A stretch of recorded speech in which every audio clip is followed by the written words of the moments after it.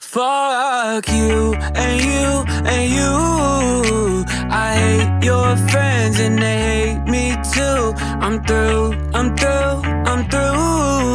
This that hot girl bummer anthem, turn it up and throw attention. This that hot girl bummer anthem, turn it up and throw attention. Good morning, good afternoon, or good evening, and welcome to the National Pastime Dynasty podcast. I am your host, commissioner, and more importantly, three-time champion Max. And I am joined by many-time podcaster Huck and one or two-time playoff attendee Ethan. Is that correct? One-time playoff attendee. I won in those playoffs, a matchup. Okay. So one-time playoff matchup champion. Great. Like the Washington Wizards of this league. What a title. What a title. And congratulations on getting me to do a podcast when Ohtani is facing the Astros. I would love to be on the couch watching this, but instead I am gracing y'all with my presence. So here we are. I mean, that's sacrifice. I still anticipate if Ohtani does anything, I still think you're pulling double duty. You're still posting it in the group text. Oh, I'm not seeing it with my own eyes, which is really what I want to see. That's true. Yeah. That's true. Well, welcome to what we intend to be a weekly podcast that moving forward will be recorded on Monday nights and posted on Tuesday mornings. We've been a little lax in doing our weekly podcast because we've been busy doing podcasting for the basketball league, which is in its championship week now. And so now we will put our full podcast focus on the baseball league, where we'll talk about trades, matchups, anything that's going on in our fantasy league and larger things in Major League Baseball. Yeah, absolutely. So first things first. So we've had a lot of trades so far this season, some really splashy ones, and maybe for a later podcast, we'll go over some of those earlier ones. I know Trevor dealt Acuna, and that was huge. But just today, we had a big trade between John and Chase, two people that very rarely trade, in which John traded Jared Walsh, Paul DeYoung, and Aroldis Chapman for Trevor Bauer and Mackenzie Gore, which I just think is a absolutely wild trade. Huck, I want to get what you think on this trade before I give any other reaction. So the first thing that probably jumps out at everybody is that Trevor Bauer in the 19th round was traded to John. Chase held on to Trevor Bauer since he was drafted. I mean, that's been arguably his best keeper. So it was surprising that he was going to agree to a deal like this. I mean, I'm talking since the Diamondbacks. Chase has had him back in the days where he was lesser known and more of a strikeout, high ERA type pitcher. What really people don't see is this guy Jared Walsh, also in the 19th. Angels have enough confidence in Jared Walsh that they let go of probably one of the best hitters in baseball history. I know he's at the end of his tenure, but Jared Walsh, he's the future of the Angels. And we saw it last night. He went 4-for-4. The guy can just rake. So that's a good pickup. Paul DeJong, always, a good offensive shortstop if you need help there. And a really solid saves guy in Aroldis Chapman. The thing that I don't like is, so I think Chase's return on this was immaculate. I think it was great. What I don't like on John's return is that he adds another NA. And one thing, I don't want to give away too much strategy here, but I'm not huge on NA pitchers. Even Mackenzie Gore being definitely one of the top 5, going to be super strong coming out. NA pitchers are very, very hit or miss. A lot of times they come up and they get bombed. They go back down. They figure it out. They come up, then they figure it out, and then it's a process for them. Mackenzie Gore could come up later this year for the Padres and have like a 6.7 ERA and be back down AAA, and then start out next year and be like their ace type or number 2 type guy. Other teams besides John's could do this way better than John can, because John's already fielding so many NAs to the point where it's really degrading his team and making him suck. So I think that, John had this, I'm going to punt the pandemic year and after I won a championship and, take it as a year to kind of rebuild my farm system type thing. And that's great. But it almost looks like he's doing it again. I know he's 2-2-1, 2-0 within the division, but it just doesn't, his team does not look good on paper, especially on offense after this trade. So I know he's got Kalinick coming up and stuff like that. But as far as the trade goes, I think Chase did a fine job. I mean, John has 7 NAs right now. So that's hard to argue. Ethan, what do you think about the trade? I disagree with Huck. I agree with some of the things he said. Walsh in the 19th is a really nice player. But Andrew made this point earlier when we were talking about just the league in general. Chase was already second in our league in offensive roto behind only Levi. And he's middling in pitching. He's and kind of on the bottom end of middling in pitching. So in that context, it's very curious to me that he would, and this was Andrew's point too, that he would want to trade Bauer for an offensive return. And Chapman is a pitcher, I get that, but for a non-starting pitcher return. And that I kind of agree with that thinking. DeYoung is a fine player. Jared Walsh has a 4.10 BABIP. I feel like I'm stealing what Max was going to say, but he's also hitting almost 350. So even when his BABIP comes down and his batting average comes down, he's still going to have a very nice batting average. He's still on pace for, 30 home runs.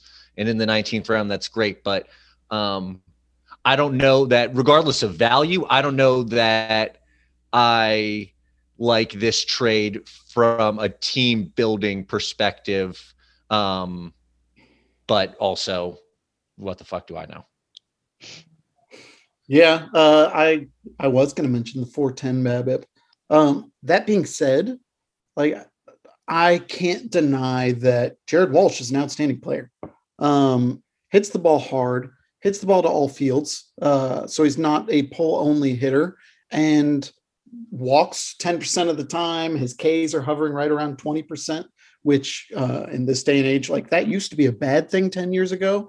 Right now, that's fantastic, especially for somebody who hasn't been in the league for very long. I think he's going to be a fantastic hitter. Bat 290 with 35 homers, which is great.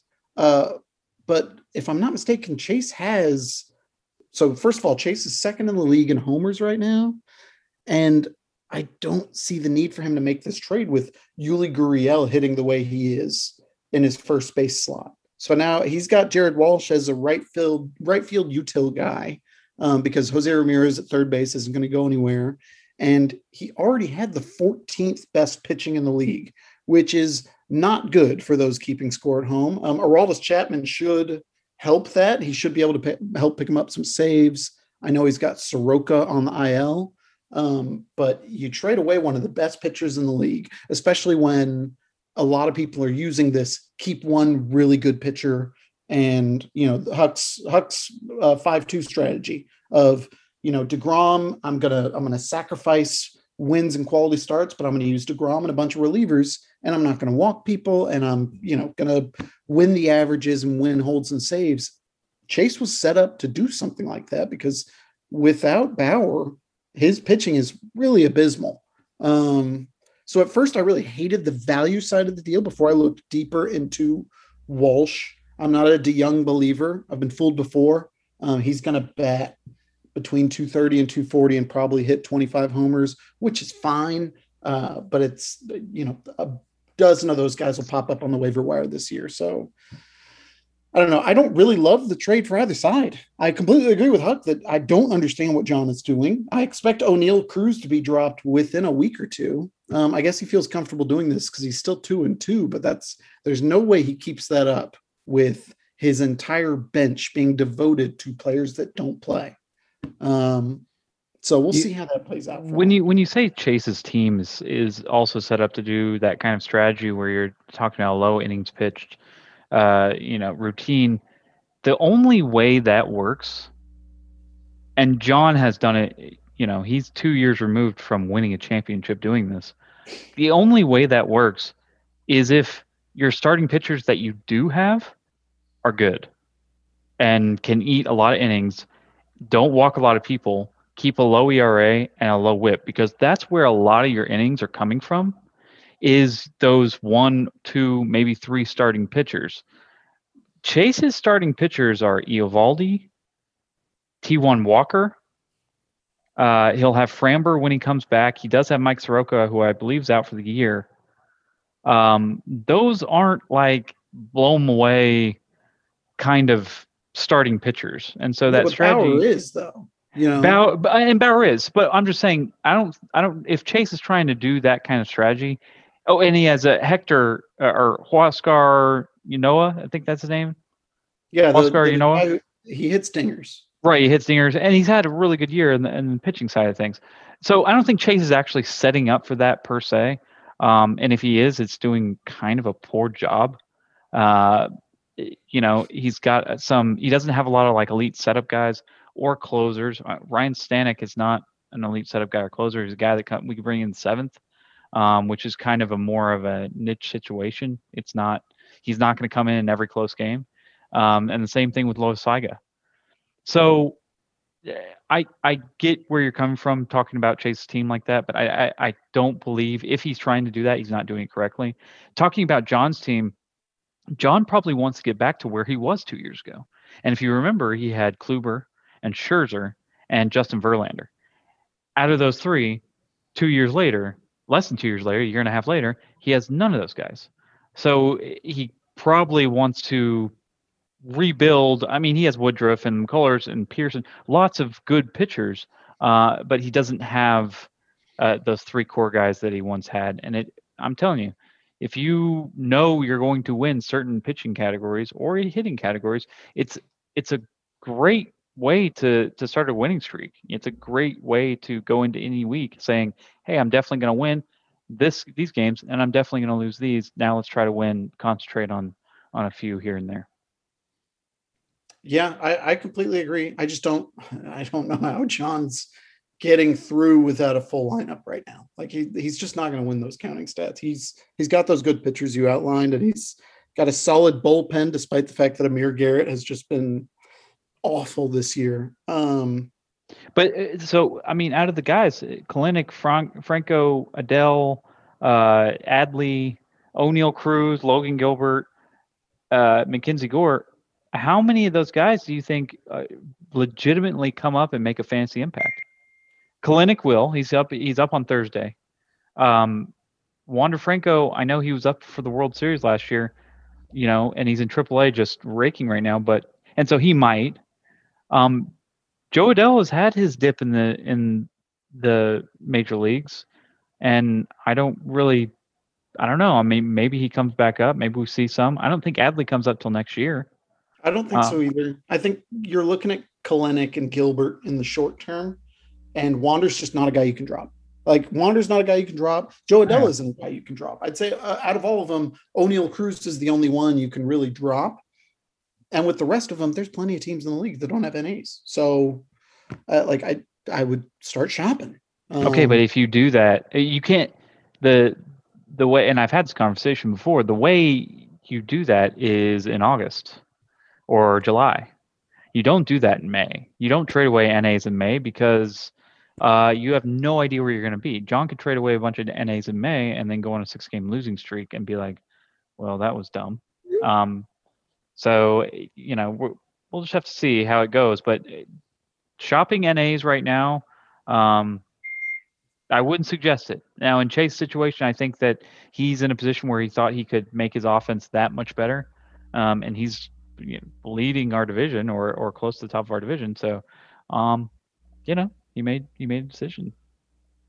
Yeah, well, we'll see how it plays out for him. The league in general is just hard to read right now, given that they deadened the ball, which there's a lot of science behind it. They lessened the ride on the ball, and so across the league, you're seeing less homers, and in general less offense. And part of that is coming from the deadened ball, and part of it is because strikeouts are at a new high. There's a million different stats flying around where it's like people have never struck out this often in history, and that number has been reset every year, but it's climbed to such a number this year where it's like, is it a concern?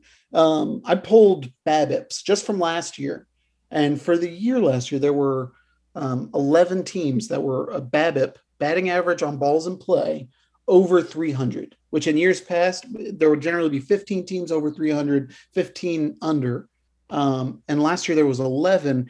As of right now there's 3. So batting averages are down across the league. And last year, there were still enough home runs to kind of counteract that because, home runs aren't balls in play. So BABIP in general doesn't get affected by those. If anything, it drops because, home runs still count towards batting average. But is this an issue, with bad batting averages, bad stats across the league? I think we've been able to feel it with people less willing to deal sluggers. In years past, it's I need to deal for a good ace, and pitchers were at a premium. Now it's hitters.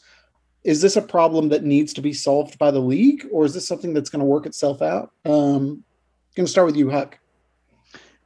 So I don't think it's a problem for this year. I'm not one of those people that says, "Hey, I got to see home runs." We do see home runs, and I think that this makes people adjust to kind of this wiffle ball environment that we're working with, because I think the balls are lighter and they have more movement on them, and so that's creating the lower batting average, etc. I don't think it's a problem for this year. I am entertained by baseball. I'm entertained by baseball, whether there's somebody in a home run race or not. I'm entertained if somebody hits 40 in a year, rather than 60. So that's not a problem for me. I love baseball as a whole, and I'm one of those old school, move the runner over type person. The problem that I think that needs to be fixed is that they need to stop changing this year to year. If we're almost guessing, because I think that they changed the ball in the playoffs last year as well. Because we saw, the massive home runs, and I remember the monthly statistics, the most major league home runs, or it was 2 years ago, most major league home runs ever in a month or ever in a season were set, and it was set like 2 weeks before the end of the season. And then, so I don't know who gets together.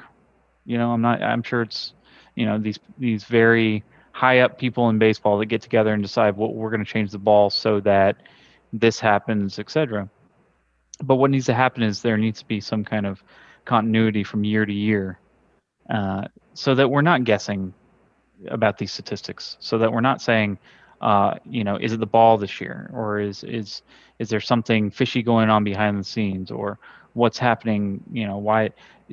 Why did Pete hit 55, 60 home runs this year and then come and hit 30 the next year? Why is he back to hitting 60? So it just needs to be something that from year to year we can count on the same kind of ball and the same kind of hitting environment, because I think from year to year we're guessing. Ethan, what do you think? I think it's a number of factors. I think some of it is the ball and it changing and the state it's in right now, and like Huck was saying, relative to years past. I think part of it is the approach from the pitching side and everything that Sutton hates, and all these dudes that come in for less time and throw nastier stuff that if they did that for 120 pitches every fifth game would blow their arm out, real quick. But, Tampa Bay has a bunch of dudes and they just use them, it seems like, in their little increments for better or worse. And so I think that makes just pitching generally fresher and nastier to deal with. And then I think part of it's the approach from the hitter side and launch angle and the things that front offices reward guys for on the free agent market and in arbitration contractually. are power numbers. And so guys are taking whatever approach that, I mean, it's no different than, well, it is different because it's not at all illegal like steroids, but everyone's just chasing the power because the power is stardom and greater money. So that also comes with a lot of 3 true outcome ball. So I think it's really a combination of all 3. And for me, and I don't know if I'm a part of a majority on this, but I know I speak for at least some community of fans. I want to see in all of the sports I follow, football, basketball, baseball, just a sport exist where there's multiple different ways to consistently win games and be good. Like in the NFL, it's largely you got to have a good quarterback, but we've seen teams like recently the Denver Broncos, Baltimore Ravens, things like that win with defense. In the past we saw people win with the running game. In basketball right now, the real fear is it's just becoming whichever team makes more threes wins the game. And that's my fear as well as a fan. And in baseball, it's starting to feel like just whoever hits more home runs wins the game. And so approach wise, I want to see hitters adjust their approach. Easier said than done, but to try and generate offense in ways that, I love small ball. Small ball does not exist anymore in any capacity. Like the Royals won the World Series with it in 2015, and nobody in today's game, I feel like, and I'm sure Tim's will correct me if I'm wrong, Matt will correct me if I'm wrong, but doesn't feel like anyone does it even half that much anymore in terms of like bunting, stealing bags, manufacturing runs. And like, I miss that. Right now, it's not just about the strikeouts. It's really everyone's chasing one same way to try and win. And that gets it feels like you're hitting your head against a wall. Well, Altuve bunted for a hit last night. Yeah. Hey, I love it. But a lot of these teams, you're right, Ethan, they're going after these home runs. They're getting paid to hit home runs. I mean, that's where analytics and money agree that hitting a home run wins baseball games. And that's who you need. You need 1 through 9 hitters that hit home runs. And you're right, since the 2015 Royals, we really haven't seen a lot of teams. I mean, the Royals still steal. They still, punt that and just say, hey, we're just going to run. We're going to try to move people over. Every inning for them is like the 10th inning in baseball. And that's fine. That's great. It's wonderful. But, when you have something like this where it's low batting averages and people are swinging for the fences and we don't know if that's happening. It may be, like you said, just the ball. If this continues for like half a decade, people have to rethink whether they want 1 through 9 guys that are hitting 195 or 220 and trying to hit 20 to 30 home runs throughout the lineup. They much rather have, the guy who's at the top of the lineup hitting 290, 300, and can launch him into the gaps or get on base at a higher click. So, I don't know. That's what's kind of frustrating is because we've gone so long. I think for the last 5 or 6 years, even longer than that, we've gone so long where it's just hit a home run, hit a home run, hit a home run. That's how we play baseball. We hit home runs. We strike people out. And we have a strong bullpen that'll come in and shut them down when we have a small lead.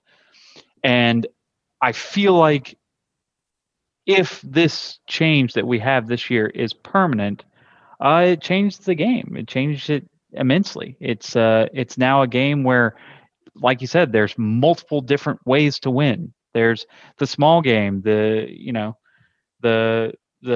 speed game, stealing bases and whatnot. And it'd be nice to see.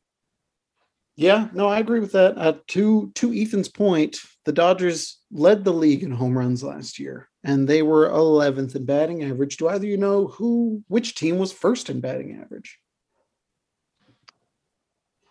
First in batting average was the Astros? Nope. Best team in batting average. Ethan, do you have a guess?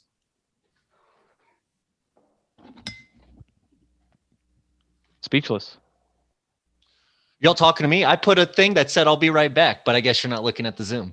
Oh, sorry, I wasn't looking at the Zoom. Oh, no, I went to procure more whiskey, so it was a righteous cause. Okay, that makes sense. Ethan, which team do you think led the major leagues in batting average in 2020? In 20, I don't know. I feel like it's the Dodgers, but why would you be asking if it was that obvious? But I'll guess the Dodgers. Well, while you were out, we were talking about how the Dodgers led the league in homers. Sorry, I really should have read your sign. So the team that led the league in batting average last year was the Mets. And as we know, yes, they bat 272 last year. Fuck the Mets. And as we know, they weren't that successful. The Rays bat 238, Dodgers bat 256. Both those teams made the World Series. And, it's to your point, I would like to see a game where it's more difficult to construct a roster than I'm going to find guys that strike people out on the pitching side, and I'm going to find guys that hit home runs on the offensive side. And that's what analytics are telling people to do right now.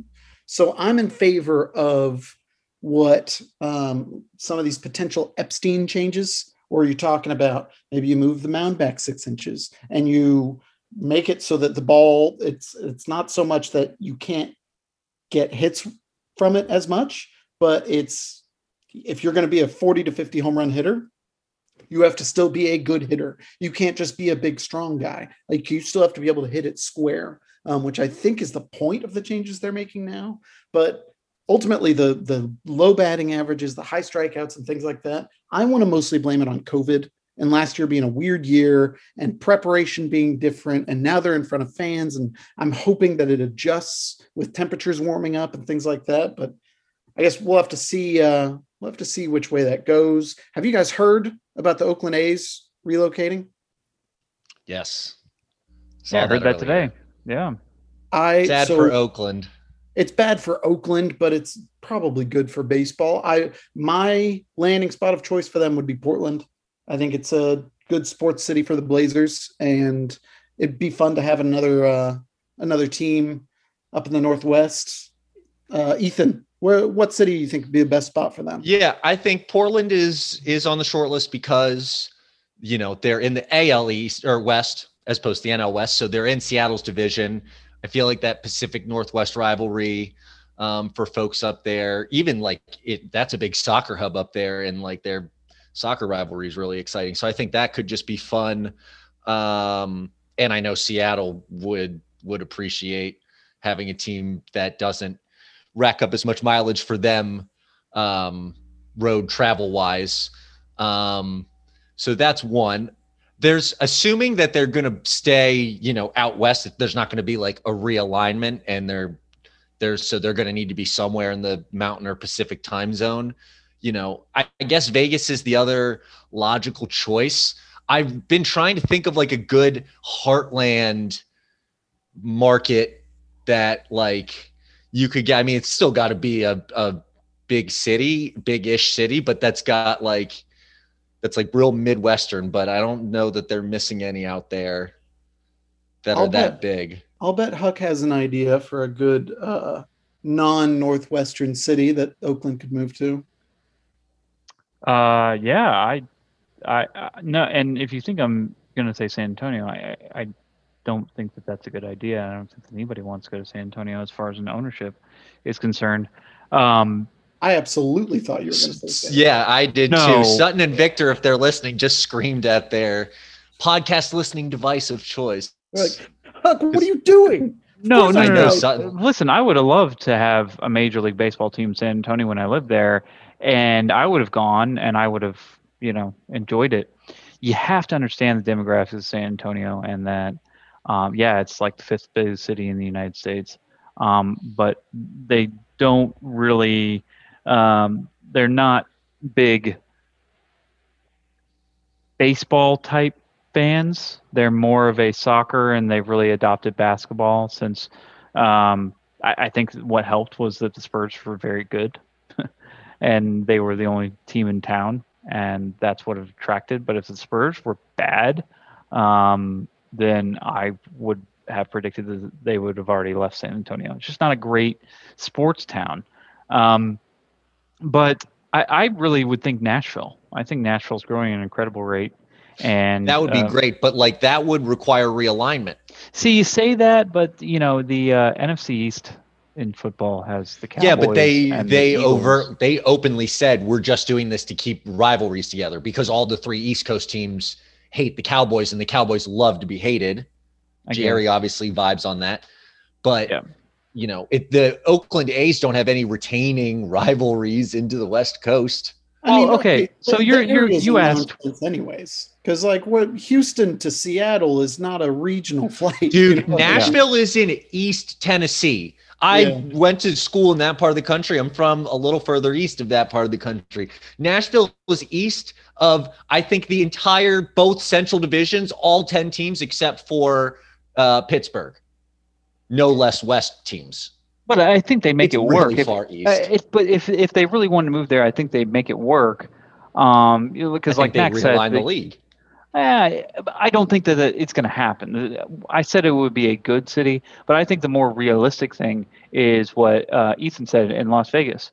I think Las Vegas is attracting all these major league sports teams that people said would never work there. You know, with the Golden Knights and now the Raiders.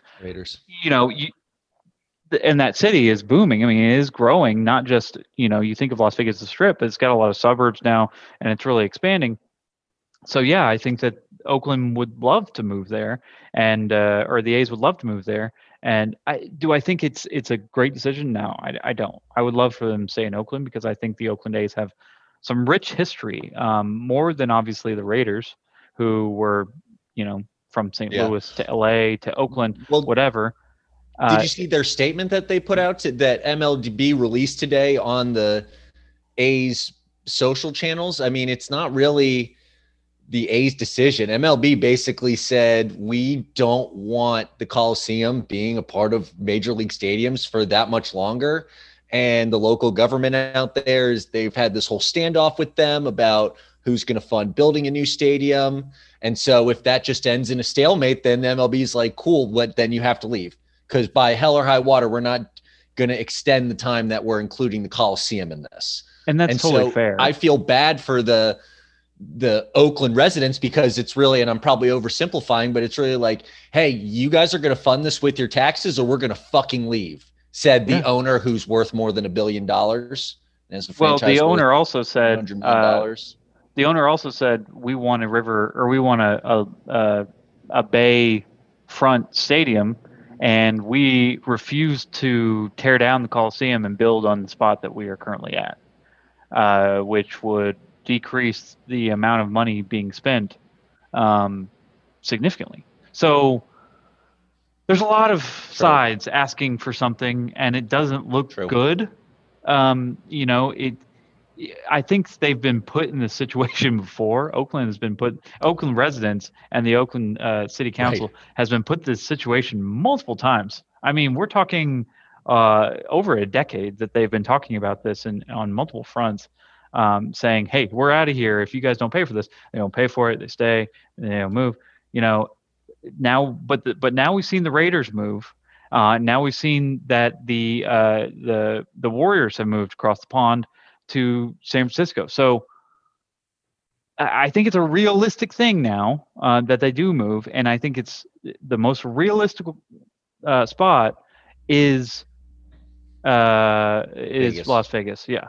But what would I like? I would like to see something like Nashville. I'd like to see Max's choice. I'd like to see Portland.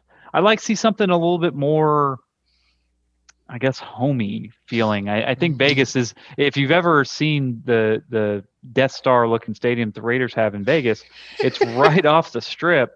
It's not, you know, it's. You know, would be a kick-ass city is New Orleans. College baseball. I went to Kentucky's not a baseball school. It gets too cold in Kentucky, I feel like, to have a lot of good amateur baseball talent. But like LSU, Ole Miss, Mississippi State, they sell out their entire season, just like their football team. It's a huge deal down there. And I bet New Orleans would draw a very steady, very drunk, rowdy, fun crowd. And you may be right on that. You know, I don't know if I don't know. You may be right, but you know, the A's would have to restructure the way they play baseball to succeed in some of these cities, because now the A's are the cheapest team in baseball. I mean, you watch Moneyball, they're still doing that. The Giants. Well, and they're still making it work. They're still making it work. And they're still decent. But when you got a 37-year-old Jed Lowry starting at second and revitalizing his career, that's just not something a lot of teams do. No, I think in Vegas you need a marketable star. You need to have one of these. I mean, it's not like the $300 contract is what makes him a star, but you need one of these dudes that merits $300 million contract to be like a corner. You can't. It's awkward when your opening day starter is Sean Manaea, who I love, Shalom Y'all's finest. But it's like that's underwhelming if you're opening a new ballpark in Las Vegas. You should. I feel like you're obligated to. And you're working with your best hitter is Olsen and Chapman. Yeah, they have some good hitters, but they're not huge stars. But that's also probably baseball marketing. That's baseball, yeah, exactly. Right. Yeah. All right. Interesting enough. We'll see how that pans out. I agree with you that if Oakland was to relocate, I think their ownership group would need to quit doing what they're doing now, which is basically trying to ball on a budget. They need to start paying superstars or drawing some sort of free agents that aren't just good deals to the park, so it'll be interesting to see how all that plays out. So up next, I want to do a segment called Waiver Wire All-Stars, in where we look at players that are currently available in the league that for one reason or another we don't roster, but we think should be rostered. It can be a hitter or a pitcher. I will go first. The guy I'm going to pick is Tyler O'Neill. So Tyler O'Neill for the Cardinals is getting regular playing time in the outfield. And in the past, he's been known as the totally jacked, tattooed guy that strikes out way too often. And neither of those things have changed. He's still totally jacked, still crazy tattooed looking guy. And he strikes out 32% of the time, which is actually better than he did in his first season, which was 40%. If anything, he's leaning into that, and he doesn't take walks. I think he's taken 2 walks this season in 84 plate appearances. And as a result, he's got a 241 batting average. But here's the thing. He hits the shit out of the ball, and he runs really, really fast to the point that he's got 3 steals already this year. It looks like he can steal 15 to 20 bases. And realistically, batting 240, he can hit 30 to 35 home runs, if not more. He's got an average exit velocity sitting around 92. This is the guy that he can hit balls hard. When I say like Stanton, nobody can hit the ball hard like Stanton, but he can hit those 110 plus mile an hour balls, and he's doing it consistently to all parts of the field. He used to be strictly a pull hitter, and he was a high launch angle guy, kind of hitting the ball straight up into the air. Now he's hitting more line drives. His line drive rate is at an all-time high for his career. He's not exclusively hitting fly balls. And like I said, he hits it to left, center, and right, primarily hard hit balls. So this is a guy that I would compare to, I don't know, any 240, like a Jorge Soler. He's going to hit 240. He's going to hit between 30 and 40 homers. But with him, I think maybe he might not hit as many homers as Soler, but he's going to give you a sneaky amount of steals. I think he can get up to 15 steals. He's been on a couple of teams' rosters this year. I know Andrew had him at one point. Do you guys like Tyler O'Neill? He's not my kind of player. He does fill up stat sheet, but he swings and misses a lot. And he's the guy that's going to try to launch it. And when you have somebody who's going to try to launch it like that, unless he's consistently successful at launching it, he's a little bit limited at just playing left field. And I'm not 100% sure. He is also the 4th outfielder, if I'm not mistaken, right? I mean, there's 3 outfielders that start over him. I think it's him or Carlson, correct? I don't think so. He has played, well, maybe. He's played 24 games. He has 84 plate appearances this season. So right. And so he's just limited to left field. that's such a rough spot to just put somebody at one position unless they're really, really good and really sustain that spot. Is he somebody that somebody picks up and gets hot? You're right. 5 home runs, 12 RBIs, 3 stolen bases. He can fill up stat sheet, but 241 and a 742 OPS doesn't really hold my attention if he just plays left field. The guy had 4 or 5 more positions. I'm sure John's picking him up instead of Nico Goodrum. I think he's on a team that's being fielded as a team. He might have been drafted if that's the case, but just playing left field really limits him.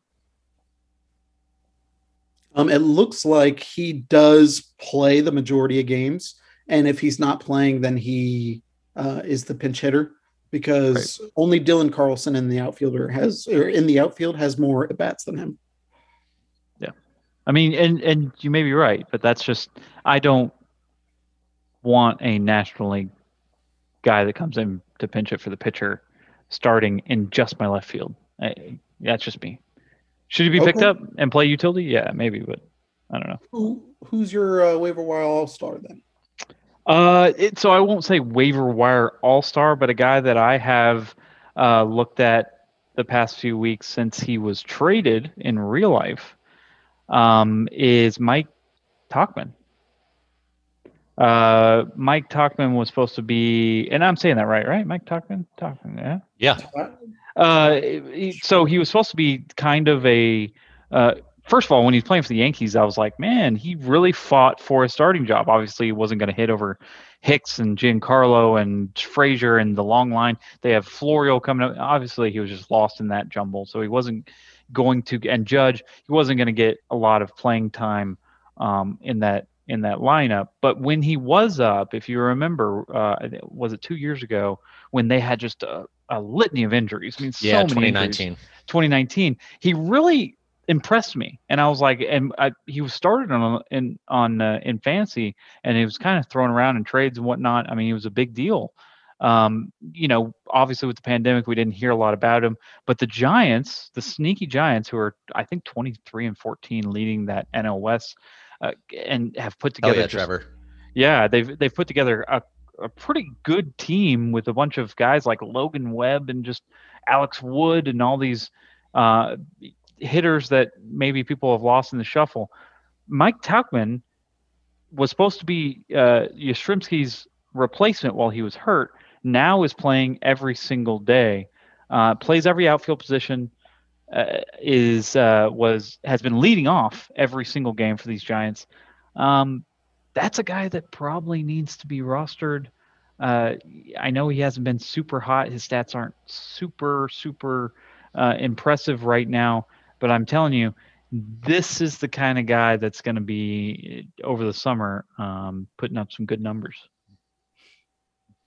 My only hesitation on Tauchman is that he's going to get a bad case of Brandon Belt disease, and that he is a lefty that hits in San Francisco. Yeah, he's going to put some in Covey Cove. You'll see it takes a lot of power to put some in the Covey Cove. I've said it a million times. If Brandon Belt was hit anywhere else, he would have hit 30 homers several times in his career, and he'd be looked at very differently from where he is now. Ethan, I'm guessing you have a similar opinion of Tauchman? I like Tauchman. I was going to give a pitcher for my all-star, try and vary it up a little bit. But Max, you've known this for years now. Like, I'm a guy that when I stream somebody, if they have a really good start, I'm like MJ's dad in the opening scene of Space Jam. I'm like, shoot till you miss, son. And I'll keep you, even if I streamed you, like, unless it's like I need to make a move on Sunday to try and win. Like, I'll usually be like, cool, I'll let you have another game with me, see if you're just in for like a hot 4 or 5 starts, and I can ride that whole wave and then cut you in 6 weeks or whatever. So in that spirit, my guy's Tyler Anderson. I'm not saying I think Tyler Anderson is going to end the year as a Cy Young candidate. I am saying that I think he is too good so far this year to still be getting dropped between starts, in my opinion. And I don't have any fucking recollection of who dropped him. But it was Andrew. And what's funny about this is we have our little 3-person text, and we saw each other this past weekend. He said out loud when we saw each other in person on Friday, "What do you guys think of Tyler Anderson? What do you guys think of Tyler Anderson? Do you guys like Tyler Anderson, or is he somebody I dropped to do?" And I can't remember what he was trying to do. And we were joking, like, Tyler Anderson, he pitched for this team. Like, we couldn't figure out who he pitched for, and he had pitched for the Rockies before, and he ended up dropping him, and now he is your waiver wire all-star. I just want to be a fly on the wall watching Andrew listen to this podcast right now. I barely even remember having that conversation. I was very drunk on Friday. Well, yeah, we were really drunk on Friday. No, I mean, he's good. Three straight quality starts. He has a 3.05 ERA, and his FIP is 3.13. And for his career, which he had an awful 2019, he only made 5 starts, and he had an ERA north of 11. But for his career, he generally has a 4.5 ERA or under, and it's generally very close to his FIP. So he's not somebody who, if anything, he's probably been hurt a little bit by playing 2/3 of his career to date in Colorado, and more so than he has been like lifted up by any sort of defensive help throughout his career. I mean, Pittsburgh, I don't know how long they will even be like frisky. And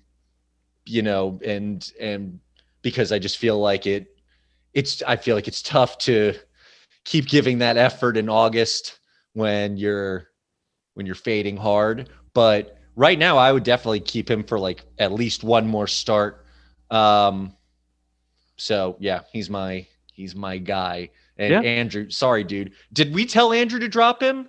We were making fun of him, but I don't think we told him to drop him. I told him I'd be comfortable dropping him, I think. And then I think after that, he made a good start. I could be wrong. What's fucked up is I got drunk on Andrew's beer that night. Now I'm saying this. So I feel like I need to Venmo Andrew as soon as we're done recording. Just solid gold for Andrew. And he comes off waivers May 13th. This podcast should be live for May 12th. So everybody but Andrew, go out there and scoop him up. He's available. Oh, sorry. Yeah, he's constantly sitting in that strikeout range, 5 to 7. I mean, that's pretty good for a streaming quality or a streaming pitcher. Yeah, no, he's looked good. I think if anything, people just haven't looked his way because he's on the Pirates, which means he shouldn't get a bunch of wins. But so far, he's done okay in that category. So I agree. He should probably be rostered, and suck it, Andrew. Sorry, dude. So in our other podcasts, specifically the basketball podcast, we do a lot of trivia, which we've been told people enjoy. So for our podcast, we're going to give something called Fun with Fangraphs a shot. And this week, it's going to be the Underperforming Hitters Edition. So what I'm going to do is I'm going to give you basically a statistic or a number of statistics from Fangraphs and try and have you identify the players. Now, I'm going to give you the stats that we're looking at, and then we'll talk about our matchups. So you guys can think about, okay, who fits this description. And then after we're done with the matchups, I'm going to ask, I would ask Huck and Ethan for answers on this, but Ethan cheated before the... Yeah, that's my bad. Recorded. It's so the question you guys will come to find is like a statistical prompt in Fangraphs. I'm constantly making custom tables in Fangraphs because I unless it's during the workday, which if my boss ever listens to this, I never get on Fangraphs during the workday. But unless it's during the workday, I'm stoned 100% of the time that I'm on Fangraphs. So I am constantly making custom tables to simplify things for my high brain. So anyway, I made a custom table around Max's prompt thinking it would be so many players to sort through and I could just see if one or two floated to the top, get a couple right answers on the podcast. Well, the Fangraphs made what a great service. They made it easier for me than I thought. So now I know the answer. So that's my bad. I'll do better. I don't know. I'm not going to be on every week by any stretch, but whenever again I'm on this season, I'll do better. So Huck, who's not a big Fangraphs subscriber, not at all. I'm in the dark on this. He'll be doing this alone. So the prompt is there are 5 hitters in Major League Baseball that currently have a BABIP under 300, which is generally the standard used for BABIP, batting average on balls in play.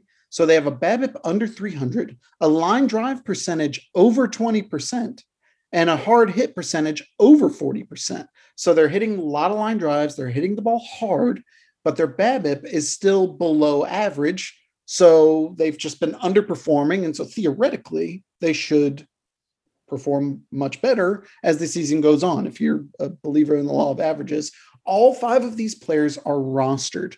You'll get 5 guesses after we talk about the matchups. And just for context on line drive percentage, hard hit percentage, any hard hit ball, the hard hit percentage is any ball hit over 95 miles per hour. That's it. Very simple.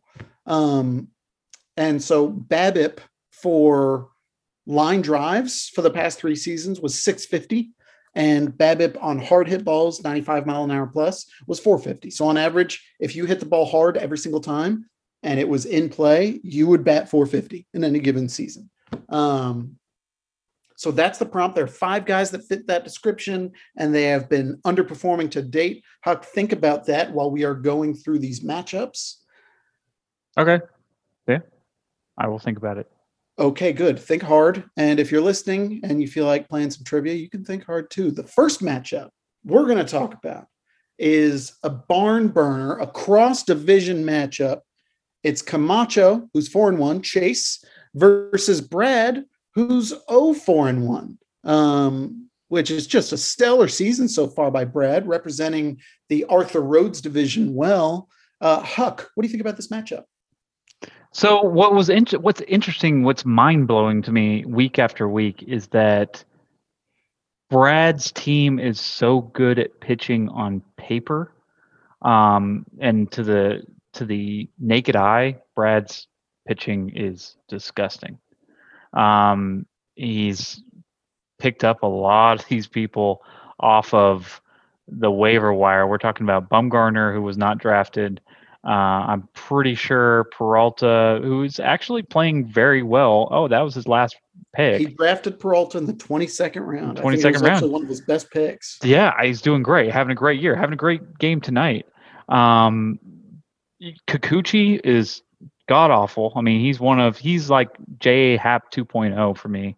Every time he hits the mound, I definitely bet against him, just like tonight with the Dodgers. Brad Keller, who is a walk machine, I'm not going to go through Brad's whole team. Just saying, it doesn't look good on paper, yet he is what? Second in the league in pitching? Or third? Yeah. Something like that? He's got good pitching, though. Like say what you want He's about first them. in pitching, Roto. First in pitching, Roto. Wow. I had been first. Now I'm second. But I beat Wow. Brad. Fuck you. He's got 3 elite closers, okay? And he drafted early to make sure that he had elite relief pitching. Yeah. I mean, okay, so yeah, no, what Brad has been known for in this league, I mean, he has 2 championships. What Brad's been known for in this league is his hitting. And the fact that he's had these hitters for so long, the Goldschmidts, the Lindors, the Harpers, these people have been on his team since the beginning of this league. I mean, he's had them for years and years and years. They're all fairly underperforming. We've seen it thus far. And the fact that he's filling in with some below average, players thus far, it hasn't really helped his case. But I feel like if Brad's pitching can hold up, and his hitting starts to come around, I mean, Bryce Harper and Goldschmidt and he's filling in with some decent players, a lot of them Philadelphia Phillies. Then Brad can win this matchup. He's up 11-1 right now. He's got some tough stats for the first 2 days. I'm going to say Brad pulls out his first win of the year in a very close one with Chase, maybe 7-6, 8-6, something like that. Okay, Ethan, what do you think of this matchup? As we're recording this on Tuesday night, Brad is actually up 11-1. So kudos to him. But I do think this will come back and win. I think, he started the week 9 for 45 offensively. And so he's losing. He has a triple. And so he's winning that, but he's otherwise losing all his offensive categories. And I obviously think that will change. And so even regardless of pitching, I feel like Chase is going to come back and win. We talked about Brad's team a lot just there. We talked about Chase's team a lot at the start. So I don't want to beat a dead horse on any of that. I think Chase's team is going to finish the week batting much higher than the 200 average they've posted through a night and a half. And so give me Chase to move to 5-1, and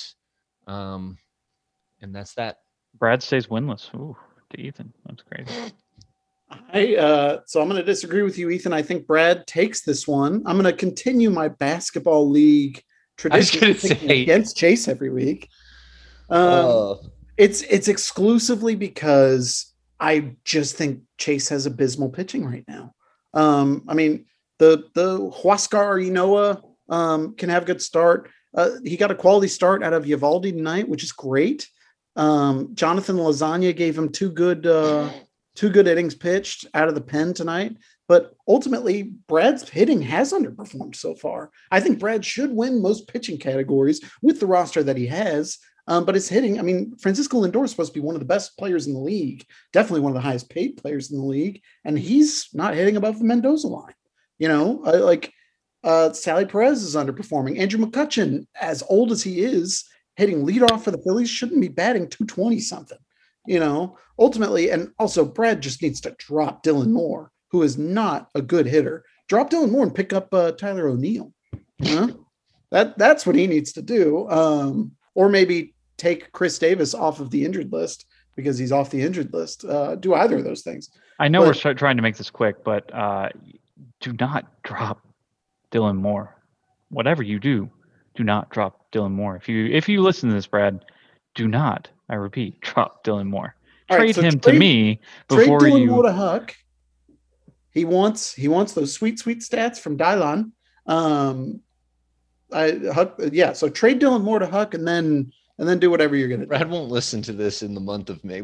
He'll That's listen true. to I don't know who episodes once in 6 weeks from now. Either way, I'm picking Brad. Let's move on to the next matchup. It is Carrasco Mis Huevos SC versus In Play Runs, another cross division matchup. We got Victor versus Sutton. Ethan, what do you think? Sutton, do it for Arthur Rhodes, baby. I'm picking Kevin in large part because of Arthur Rhodes' pride, but actually I don't really care that much about it. It's more so I think Sutton has very good pitching. I think Sutton has taken some hard luck losses that make his, you're the old Bill Parcells, you're as good as your record says you are, but in terms of predicting for the next week, I think Sutton's record is deceiving for how quality his team actually is. He's down 7-3 as we are recording this right now. So it's going to be a darling comeback story. Actually, both he and Victor, as we're recording this, are still hitting over 300 in this early week. So I'm taking Victor to fade more than Sutton for the rest of this matchup. In Play Runs to win. I'm going to disagree with you again. Okay, I'm going to pick Victor, which again, if we're following basketball podcast rules, that's what I do. I pick Victor. You want Victor and Paul. I actually pick against Victor a lot. He's my frenemy for no reason. Absolutely, just arbitrarily. It's nothing against Sutton's team. I think Sutton's got a great team, and now he's got Captain Jack Flaherty, who's fantastic. He's got Matthew Boyd, who's fantastic. Tyler Glasnow is like one of the stories of the season right now. Lance Lynn, absolutely incredible. But I think Victor's got better and, more importantly, more balanced hitting. I don't think anybody in the league has found production from more random places thus far this season than Victor. I understand he's 0-3-2, but statistically, his team is not a winless team, or at least it shouldn't be a winless team. He picked up Jesus Aguilar, who is hitting homers, hitting for average, hitting for OPS. Raimel Tapia, big head, big hat. Somebody who we mainly just joke about, is batting over 300, 4 homers, 3 steals. Fantastic. he's getting production out of Desclafani, Sandy Alcantara, who I drafted last year and who was fine, but is nobody special. Danny Duffy has a He 1 is somebody special, ERA. but I'll talk about that. Whatever. Steven Matz, who's striking out 9 per 9, and honestly has been a little unlucky with his ERA. Like, he's just getting production out of guys that none of us really thought would matter. From a keeper perspective, I still think like some of what Victor has on his roster is just a bunch of hot garbage. But they're getting it done. Like, he's doing all this while Aaron Judge bats 245. So he's 0-3. You say getting it done. He's 0-3-2. 0-3-2. Okay. Yeah. He tied twice. He's getting those ties. Yeah. I'm picking Sam Crawford in this one. And I'm going to go with Victor. Huck, what do you think? I'm going to go with Victor as well. And what's funny, and I'll try to be quick with this, but if you look at the pandemic year, it's such an interesting year. And I know Chuck won, but you have two of I think these guys were top 4, correct? And now they're less than a year later. I mean, we're talking like 3 or 4 months later after a draft, or when the draft happened, looking like this combined 1-6-3. So, maybe things are nature is healing, and we can see the pandemic is coming to a close, and these guys have returned to normalcy. But I will agree with you. I do think that Victor has some promise. I do think that if he has Jazz Chisholm playing short instead of J.P. Crawford, who to me is just somebody that should be a free agent, I think J.P. Crawford, there's a reason that Philly dealt him for pretty much nothing to the Mariners. I know he's been batting leadoff a little bit. He's just not that great of a hitter. If you look at him daily, he's constantly $7, which is as cheap as you can get, and there's a reason for that. If he plays Jazz there, this is a fine lineup. I think it's a good lineup. But Sandy Alcantara, I will say, is one of those pitchers. There's a short list of pitchers that I want on my team because they keep that low ERA, low WHIP. And I think Sandy is one of those guys. I know he only has 48 strikeouts in 49 innings, so he doesn't miss a ton of bats.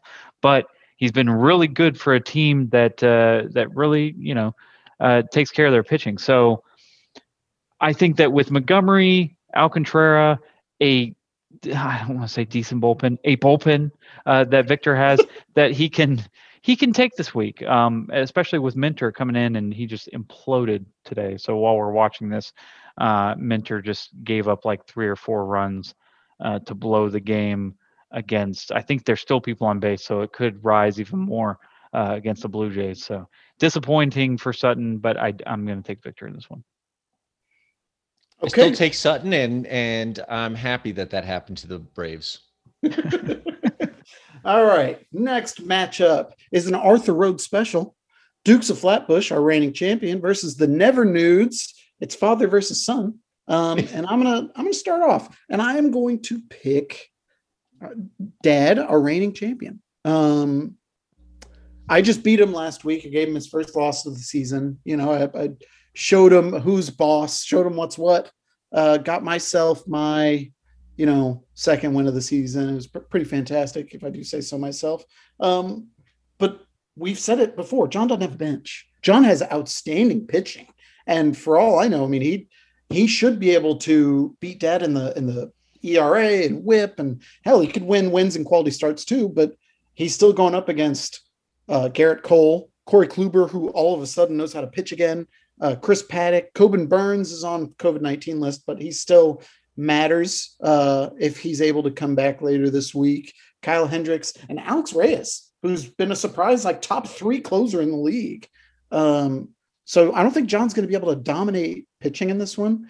And I think he's going to just get destroyed in hitting counting stats this week, primarily because there's some big surprises coming from Dad's team. The biggest one being Adolis Garcia.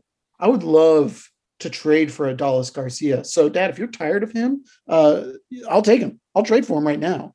He looks absolutely incredible. He looks like the find of the season for the Rangers. And if I'm Andrew or Sutton. That is the number one thing I'm excited about with the Rangers season is the discovery of Adolis Garcia and maybe the value of Isaiah Kiner Falafel at short.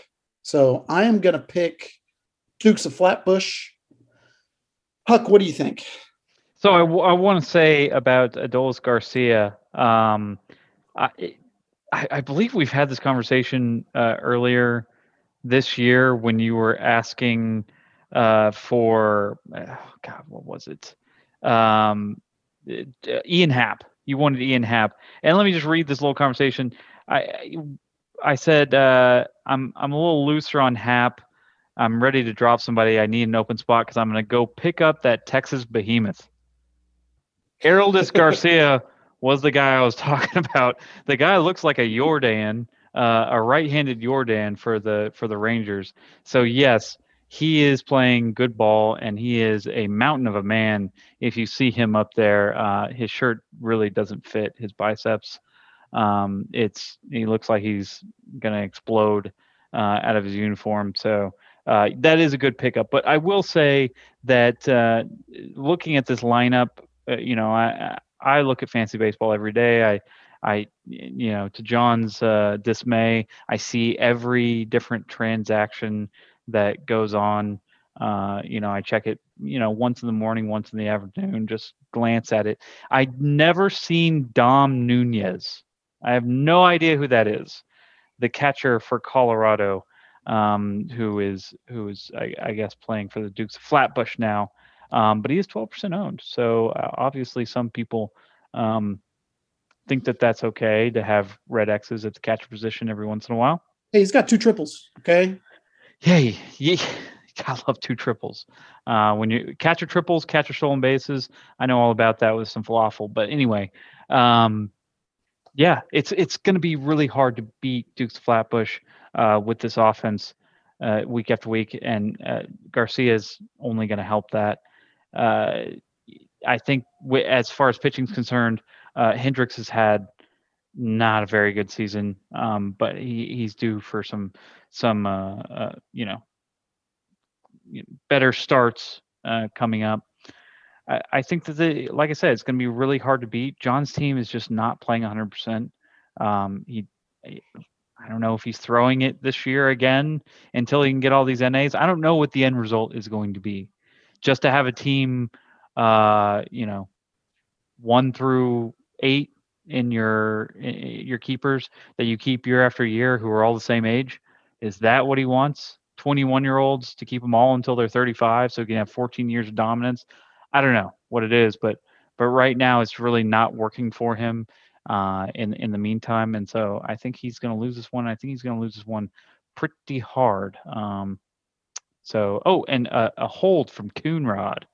I see that Coonrod got a hold, so good for Dukes. The Coonrod. The Coonrod, yeah. Ethan, what do you think of this matchup? Ethan, can you hear me? Did he leave another note? No, I see his face. Oh, my gosh. Maybe he's on mute. Maybe his microphone's out. I don't know. Now? There yeah. is. Yeah, we Found can. him. Leaving all that in. I'm on the same mic that I was using. All right. Well, welcome. I wasn't muted in the Zoom. Talk to us about the matchup. Yeah. Well, sorry, listeners. I'm dropping the ball on this podcast. I'm picking Chuck, but it's not really a pick against John. I guess it is in that I do think John is probably rostering too many NAs and compromising too much depth and ability to make moves within the week to beat Chuck, who's just such a complete team. And to some of the points you guys have already cited, is very savvy on making those waiver moves that will give him a boost for a month or even through the end of the year. I just think his team is so complete. His offense has already been so good, and Rhys Hoskins has been shit, and Marcell Ozuna has been shit. And I know he has Trout, but some of his horses have not even been horses, and his offense has been very complete. So it's just tough for me to pick against that. So yeah, give me Chuck. Sorry about my mic. Okay, good. Great, grand. We're moving on to the next one. Another cross-division matchup. We've got the trading block, Chris, who hasn't been very tradesy so far this year. He's 3-2 versus Tim's for my Hooligans SC Matt, our new associate commissioner, who's 4-1. That's not his real name. The trading block's not his real name. Oh yeah, now it's Houston with an emoji with a cat. I think it's a tiger. Okay, so if you're not from Houston, there's some news that there's a tiger that has escaped and it's loose in the city of Houston. Okay, so I saw that on Twitter. So he's now the Houston Tiger emoji, which is so much worse. Either way, Huck, what do you think of this matchup? So I think that before the season, I said that Chris's team was the best setup.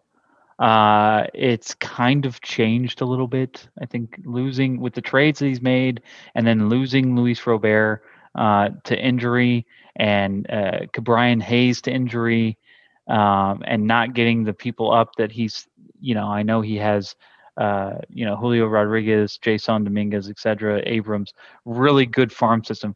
His team just doesn't, I think he gave up so much for Acuna that it's kind of lacking in other areas. I really think that on the other side with Matt, his team is thriving. He's got some players who are really reaching their peak at their time. I mean, Baby Vlad had a home run tonight, a 3-run jack, put them in the lead. Xander Bogaerts having a great year, just like Xander Bogaerts always does. Probably one of the most underrated hitters in the league. Should be a perennial all-star every single year.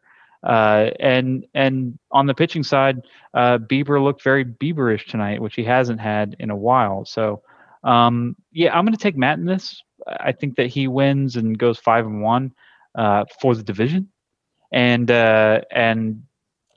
it's not going to be particularly close. Okay, Ethan, what do you think of this matchup? Well, first of all, Shane Bieber's gotten a quality start in at least his last 7 consecutive starts. That's back to April 1st. So I think he's been very Bieberish all year. I don't think he's made a start this year that hasn't been at least 6 innings, 3 earned or fewer. I get it, but Bieber, if we're comparing Bieber to DeGrom, I mean, I'm not comparing Bieber to DeGrom. You just said Bieber hasn't been very Bieberish, and last year Bieber was what DeGrom is this year. I would say 100% quality start rate is of high value. Yes, tonight he had only 8 Ks and 3 walks. I'm not saying he sucks. He's just got a 2.98 ERA and above a 1 WHIP. That's not what Bieber was last year.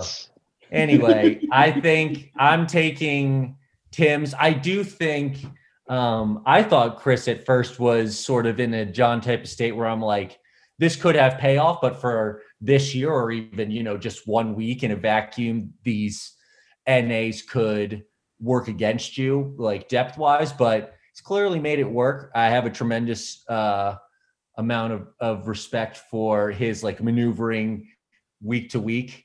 He beat me 9-7 a couple weeks ago, so I have to obviously tip my cap to that. But I am taking Matt because I just think he has a very deep offense.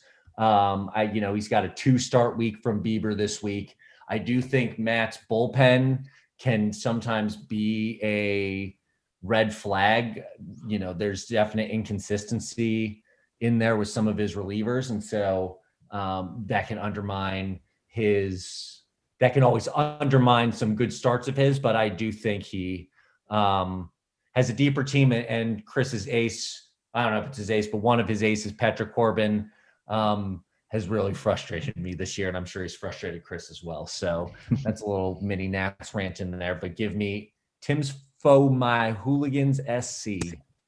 So I can't believe that I have to be the person that picks the Arthur Rhodes team in a cross-division matchup, but I'm going to pick Chris. I always think Matt's team is good. I will pick Matt most of the time this season, but I really like Chris's team. I really like what he's got going on this season. And he's 3-2. I'm surprised he's not 4-1 or 5-0. The trade for Acuna, I agree, he gave up a lot, but Acuna is undoubtedly the best player in baseball this year. Definitely best player in fantasy. OPS over 1,000 with 6 steals. but he's worth the price of admission. Chris is also getting a great season out of Carlson, and I love Nick Madrigal. If you look at Nick Madrigal's Fangraphs page, it's just unreal how he's able to make contact. I can't remember the stat exactly, but it's basically if somebody throws the ball in the zone and he swings at it, he hits it. The guy's not going to strike out. He's going to bat over 300 for the foreseeable future. He's doing it right now, and he's technically still a rookie. So from a second base batting average perspective, that's huge for fantasy. So I think he's going to do well with hitting. And from a pitching standpoint, he's got two Rogerses that I care a lot about. Tyler Rogers for San Francisco, who has 10 holds and an ERA under 1, and Trevor Rogers, who might have been the best late round pick in this past year's draft. Miami pitcher. He has an ERA of 1.89 right now, 4 wins, 50 strikeouts in 38 innings, and he's got a pretty low whip. He looks legitimate. If anything, he's going to hurt from a quality start standpoint, I think, as the year goes on, because Miami's going to want to limit how many innings he's pitching. I think they're going to keep him around 5 innings, maybe 5. He's going to be a 5 2/3 victim a lot of the time, mostly because he throws a lot of pitches. He strikes a lot of guys out. He's still fantastic. On top of that, Savali has been great. He wasn't somebody I cared a lot for early in the season. I think I talked about that before in our pre-draft podcast, but he's pitching great right now. Patrick Corbin can probably be dropped with his 7.36 ERA. But aside from that, I mean, Chris has a solid stable of pitchers somehow while still rostering 2 Pittsburgh relievers. So I think he gets the win this week, and I think his season starts looking up a little bit more moving forward. That is my pick in this matchup. The next matchup, Paul Goldschmidt's Gay, Tony, versus Rumham SC, which is obviously Trevor, another cross-division matchup. Ethan, what do you think?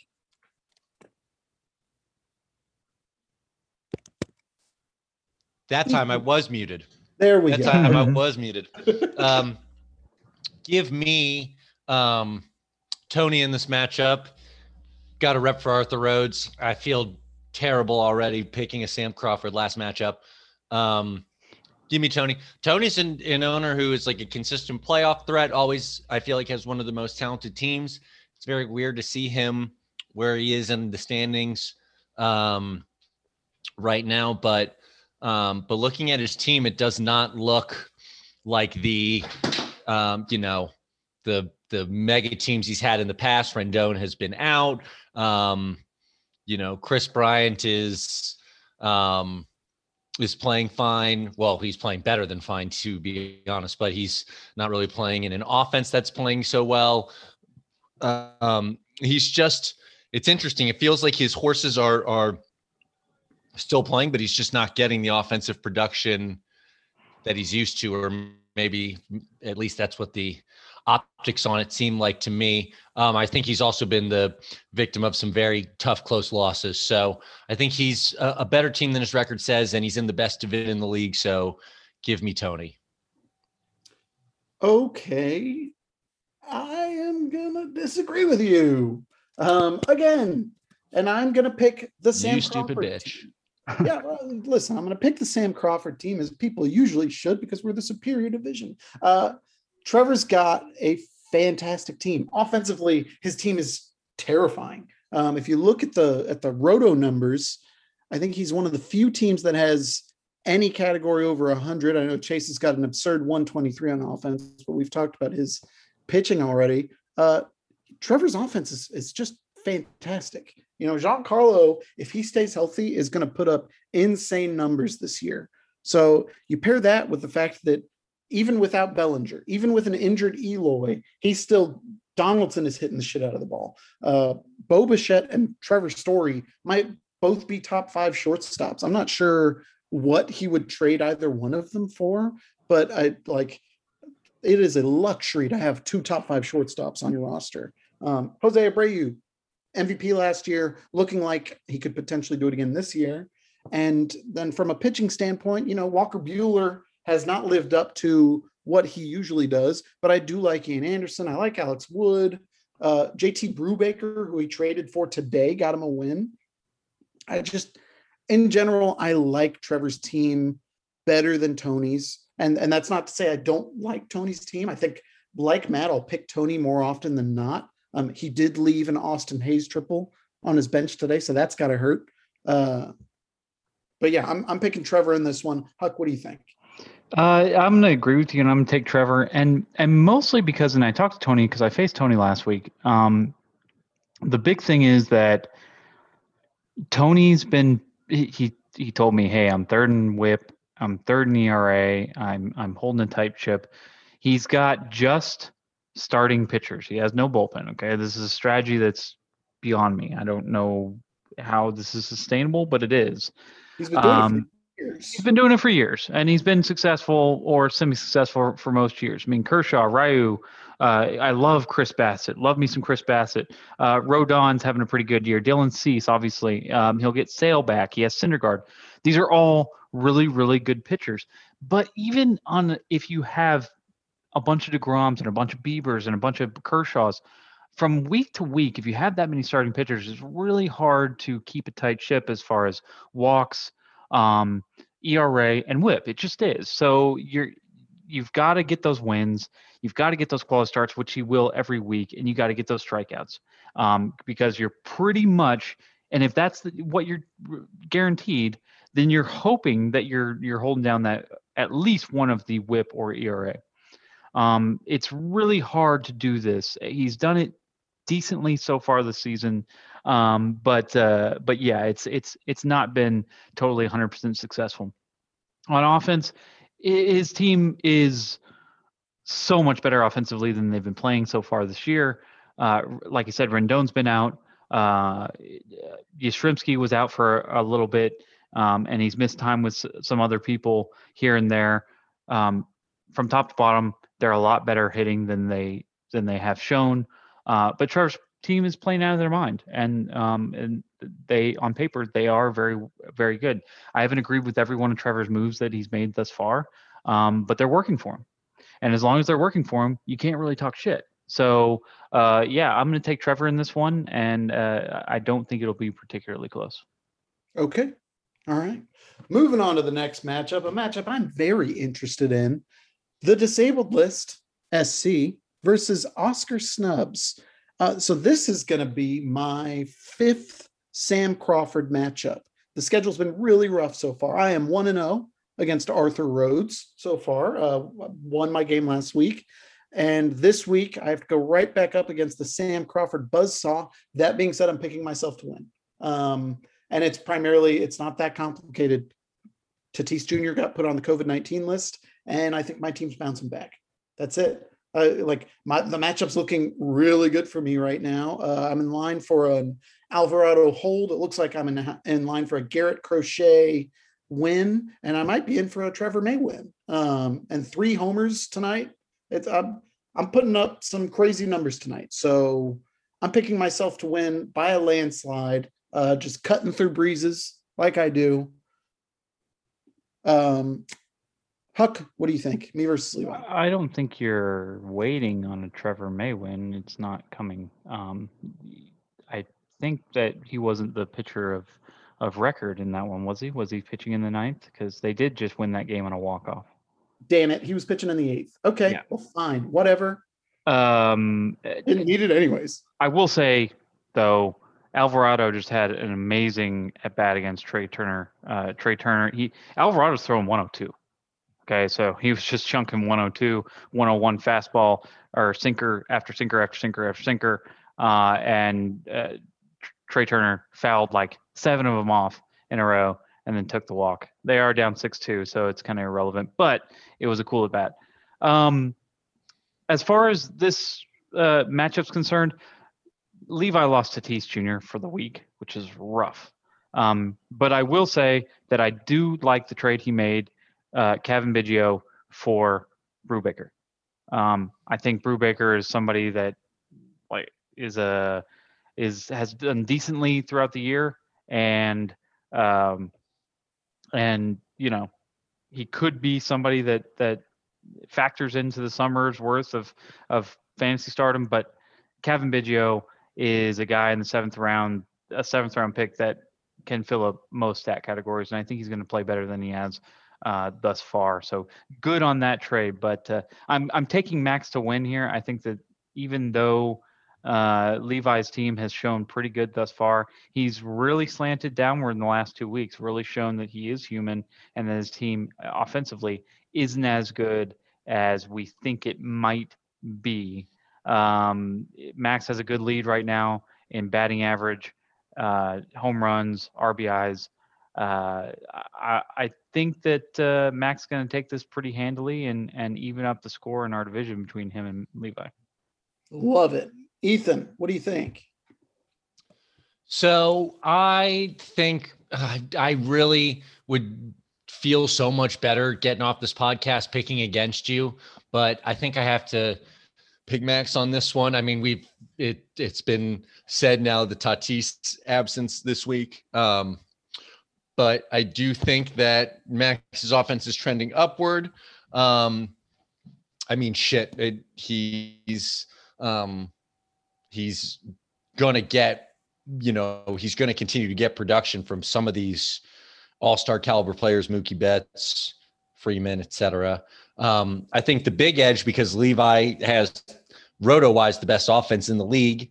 That's, of course, now going to be missing Tatis for the second stint this year. But he has very, very mediocre pitching. I think Max has found a sweet spot with his pitching, especially now adding Charlie Morton. Robbie Ray, 10 Ks and 1 walk just makes me so fucking mad. Like, I can't believe that he's throwing strikes now. Like, fuck this. But it's going to help Max this week. So I think Levi without Tatis and having a strong disadvantage, in my opinion, pitching wise, tilts the balance in Max's favor. I love it. Good ideas, guys. Yeah. Smart choices across the board. Moving on to the next matchup, Joe DeMamios versus Shalom Y'all. It's Andrew versus Ethan. An Arthur Rhodes just clash of the teams in the division. I was going to say Titans, but I'm looking at their stats tonight and their records thus far. They are teams. They're in that division. Huck, what do you think? Who's going to win this one? So at the beginning of the year, Andrew had just an awful stretch. I mean, it's just disgusting. And he's played a lot better since then. I know he's mixing up trades. He's sending me trades, which, keep it coming. Even if I reject them straight off or just ignore you, keep them coming. I love it. If I ignore you. Yeah, even if I completely ignore you, continue to carry all of the burden in the off chance that I might like one of these deals. I think he was bragging that Gleyber Torres hit his first home run. Andrew, don't think for a second I didn't see that. I just don't care. Just a little background. Andrew bet me that Gleyber Torres would hit 30 home runs this year, $50. And if he doesn't, obviously that $50 coming my way. And he just hit his first in May 10th to be exact. So congratulations to him. But I will say, Andrew's team, like I said, has been playing a lot better, hitting a lot better. He's been making a lot of trades on the pitching side. Singer had a very bad outing for him today. But on the other end, John Means looks like he is the real deal. Pitched tonight, pretty good, kept him in the game, even though they ended up losing in the end. I'm going to take Joe DeMamios in this one. I know they're behind right now. They've had a slow start, but on nothing against Ethan on the other side, good team.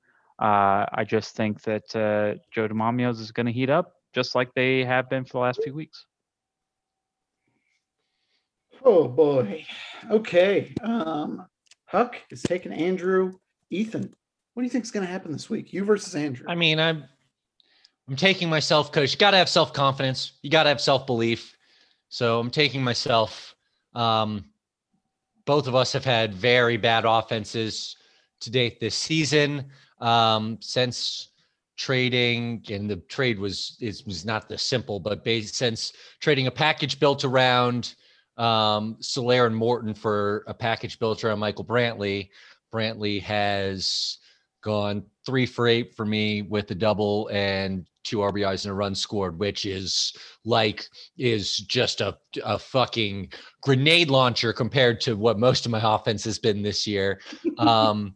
So we both have bad offenses. I had the number 1 pitching roto. Now it's second to Brad and Tony. So I guess it's third, but they're tied for first, those two, Brad and Tony. So I believe in my pitching. And I think that is going to give me an edge this week, but I think Andrew and I have very similarly constructed teams. I think we have similar strengths. We have similar weaknesses. Or his team has 2 no-hitters in the same week again, then I won't feel as confident about that prediction. But otherwise, I do like my pitching. Fair enough. I am also going to pick you, Ethan. And this is a tough one for me because I think both you and Andrew have just suffered some underperformance from your hitting so far. Both of your teams are much better than they've hit. And I think a lot of teams are going through this exact same thing right now. It's just exactly what we were talking about earlier. It could be COVID, it could be whatever, but batting averages are low across the league. I mean, Andrew is 7 of 42 in the matchup right now. You are 12 of 55. Your team's batting .218, and which is a commanding lead in batting. I'm winning by 50 points in batting average. I'm hitting .218. Yeah, that's on a Tuesday. Small sample size. Understand, but it's 55 at bats and 42 at bats. It's still sure. It's not nothing. But I love what Nick Castellanos is doing this year. It's so fun to watch, and he looks like everything looks real. I think Eugenio is going to start performing a little bit better than he has. Same goes for Yohan Moncada. I love that you've got Brantley. Simeon has also been just fantastic. Looks a lot more like he did in 2019 than he did in 2020. And Andrew's got a ton of players I love too. I think Glaber is going to have a power breakout here pretty soon. I love Nate Lowe. I talk about him a lot. I love Arozarena. I talk about him a lot. I just think you're going to beat him in pitching this week.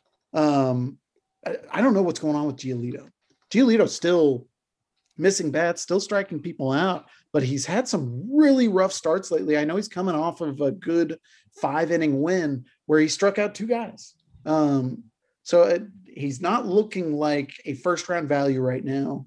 He is getting another 2-start week from John Means, who's defying all baseball metrics, not only with his no-hitter, but he has 100% left on base rate this year. There are 0 runs that have come across the plate from guys that John Means has let on base. Exclusively homers. That's it. Through exclusively solo homers. I mean, he's not inheriting runners. Yeah. That's the thing.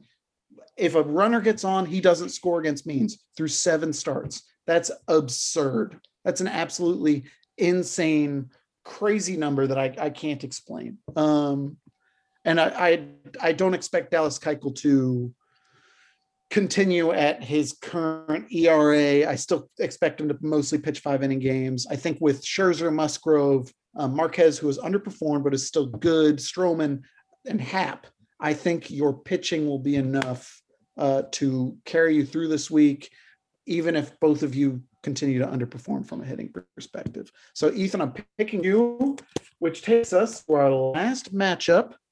Save Ferris. Huck is 3-1-1 against Master Chief Wahoo, which is Adam, who is 2-2-1.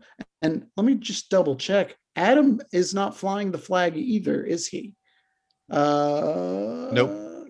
No. So Huck, Levi, Chase, and Adam are the only ones not flying the Sam Crawford flag in their team name, which that's half the division. Yeah, that's a lot of people. That's embarrassing. Sounds like it's just you. You should show more pride. I think that's just me. But anyways, Ethan, what do you think of this matchup? So, Huck's team has looked really good this year. He mentioned the falafel and getting that last year of catcher eligibility out of him, and sort of the I say this kindly, like the jank he's getting out of that, like he just got a stolen base from his catcher. I do that the old-fashioned way with JT Realmuto, but in all sincerity, that is a savvy move because it's not like you don't have the star power with people like Pete Alonso, Correa, etc. So, and I mean, you've been at least to this point in the season somewhat vindicated on Ohtani batter, certainly vindicated. After the draft, when you traded Nelson Cruz, I was like, what is Huck doing? Like, he drafted Ohtani batter. Now he has 2 util only guys. So he's trading Nelson Cruz just because of Ohtani batter, but it's looked smart so far. So, all that to say, I think your team, is trending better. I think you have better offense. I think you have better pitching. Though Adam has certainly made his pitching work. So give me Huck, though I think it'll end up being a pretty close matchup. I picked both the hosts this week. I need a few weeks off. Yeah, we need fresh people. This is bullshit. Though I appreciate Max you picking me back. Yeah, that's why I did it. No thanks to you, Huck. Joseph. Pick me back. Anyway, jokes aside, I pick Huck this week. I will also be picking Huck this week. He got a good start out of Ohtani tonight, which fits his 5-3 strategy. He is, let's see, it's a 0.84 ERA that he's sitting on right now and a 0.84 whip with 2 holds and a save already. He's going to ride those averages out and win both bullpen categories. He'll probably lose Ks, win walks, and potentially lose quality starts. At least he should lose wins, Ks, and quality starts. If Adam is playing this right, he's kind of forced into that role because it's really tough to beat an ERA under 1, which is Huck is unlikely to. Adam needs some of Huck's bullpen guys to absolutely get blown up, which I think will single-handedly, that strategy will lose Huck weeks when he has a reliever come in, pitch a third of an inning, and give up a 3-run homer. But based on that alone and the fact that he's got a stout offense. Pete Alonso is underperforming, but yeah, Kiner Falafel, Correa, Mountcastle, who's starting to bounce back despite the fact that he went over 4 tonight. Benintendi looks like a completely different person. And yeah, Huck is finally getting the as advertised version of Ohtani batter. So I think he beats Adam this week, which is, kind of a shame. I like the roster that Adam's put together this year. He's been really difficult to trade with for the right reasons, though. He's really the guys that I've wanted to trade him for.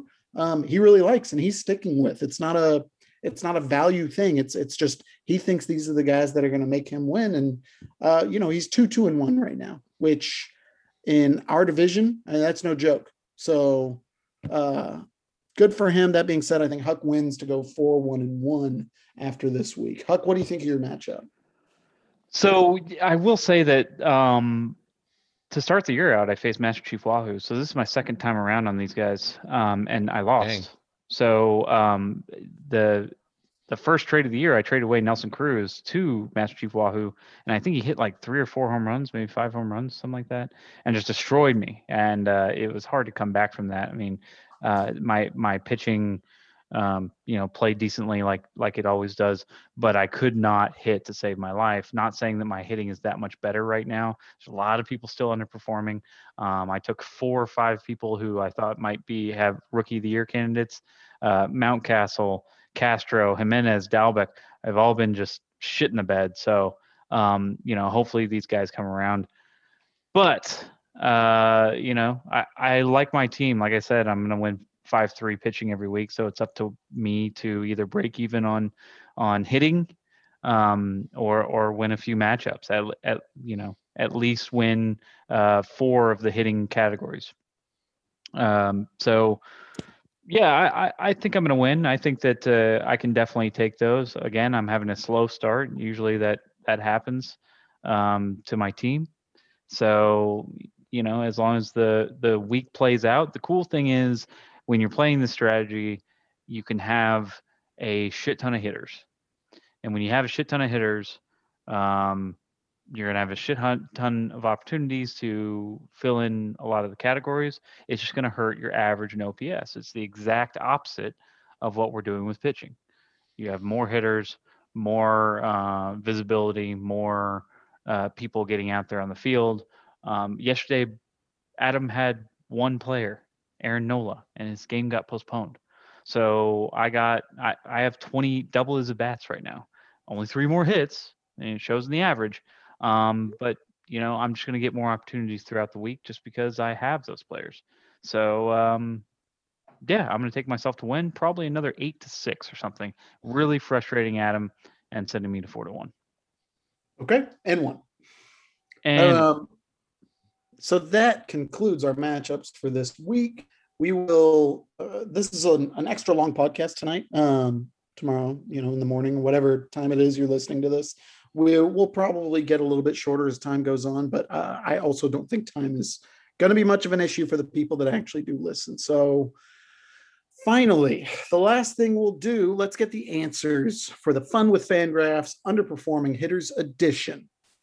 Now, just to remind you, we're looking for 5 hitters with a BABIP under 300 who have a line drive percent over 20 and a hard hit rate over 40%. All 5 are currently rostered on teams that we just did the matchups for.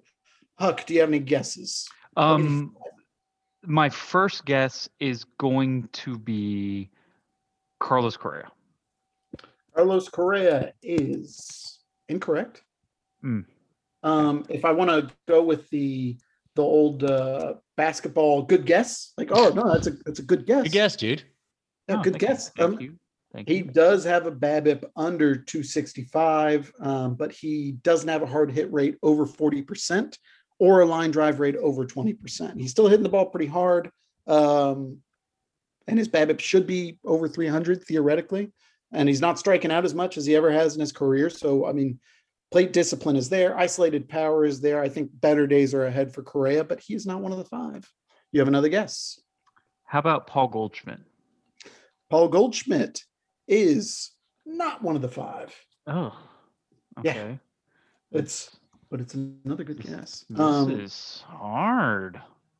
Paul Goldschmidt has a BABIP over 300. He's just batting 246 because he's striking out more than he ever has since his rookie year in 2011.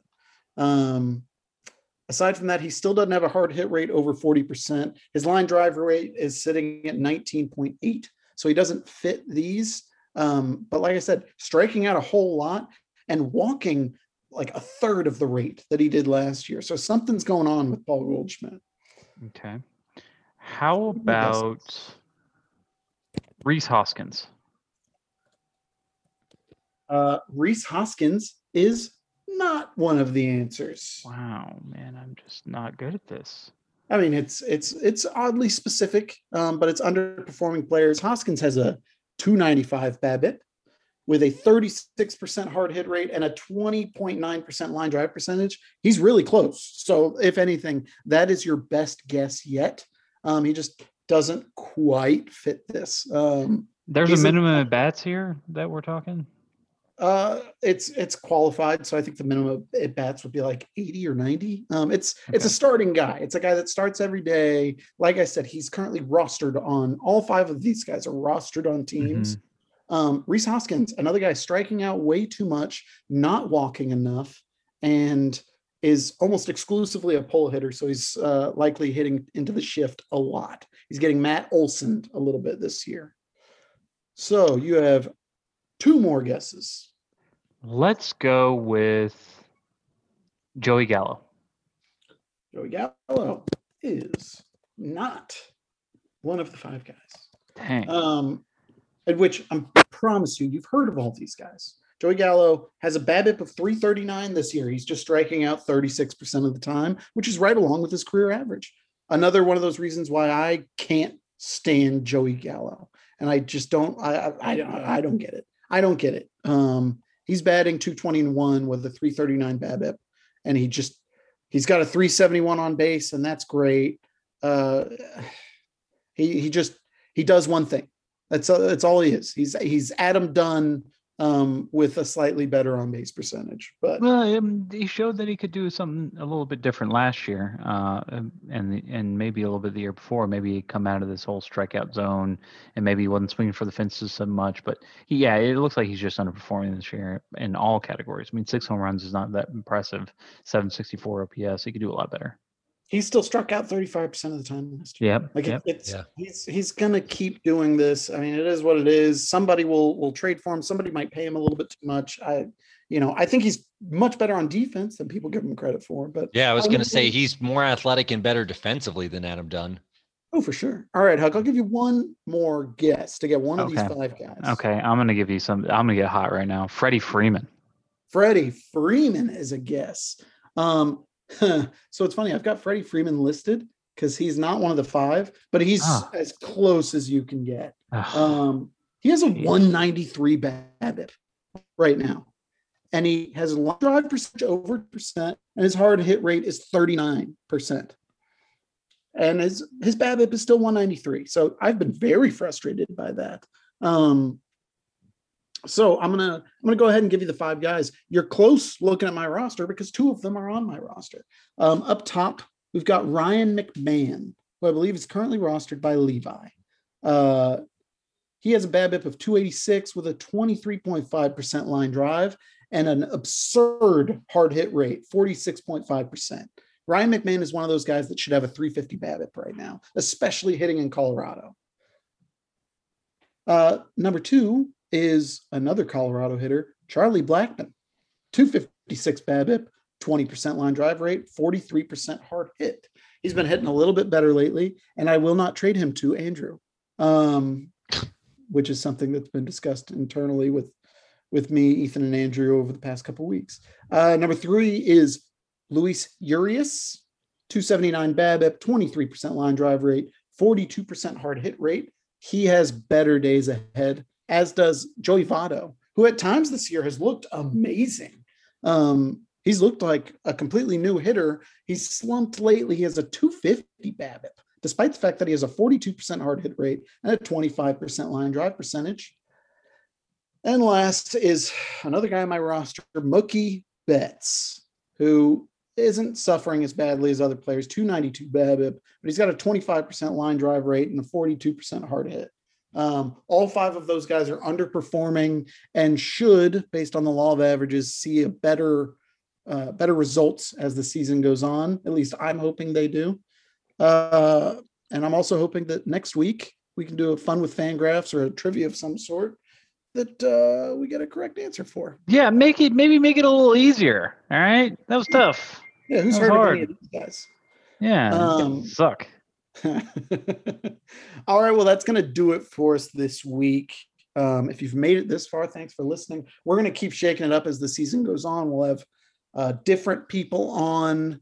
If you miss listening to John, I'm sure we'll be able to talk him into joining at some point. We'll get our new associate commissioner, Matt, on here at some point. Guys, do you have anything to say before we close out? Yeah, Robbie Grossman, who was released earlier this week. I was kind of surprised by the release because he does bat leadoff for the Tigers day in, day out. Just had the game-winning hit. Also had 5 RBIs today, 2 for 5 with 5 RBIs. Robbie Grossman maybe needs to be rostered somewhere. Gross, man. Ethan, do you have anything? Maybe a player on the trade block? Shit. No, I didn't come prepared to broker any trades on my outro. Text me for trades though. I won't text you. I'll study the Huck Breeze method, but you guys text me. And even if I ignore you, text me, send me your offers.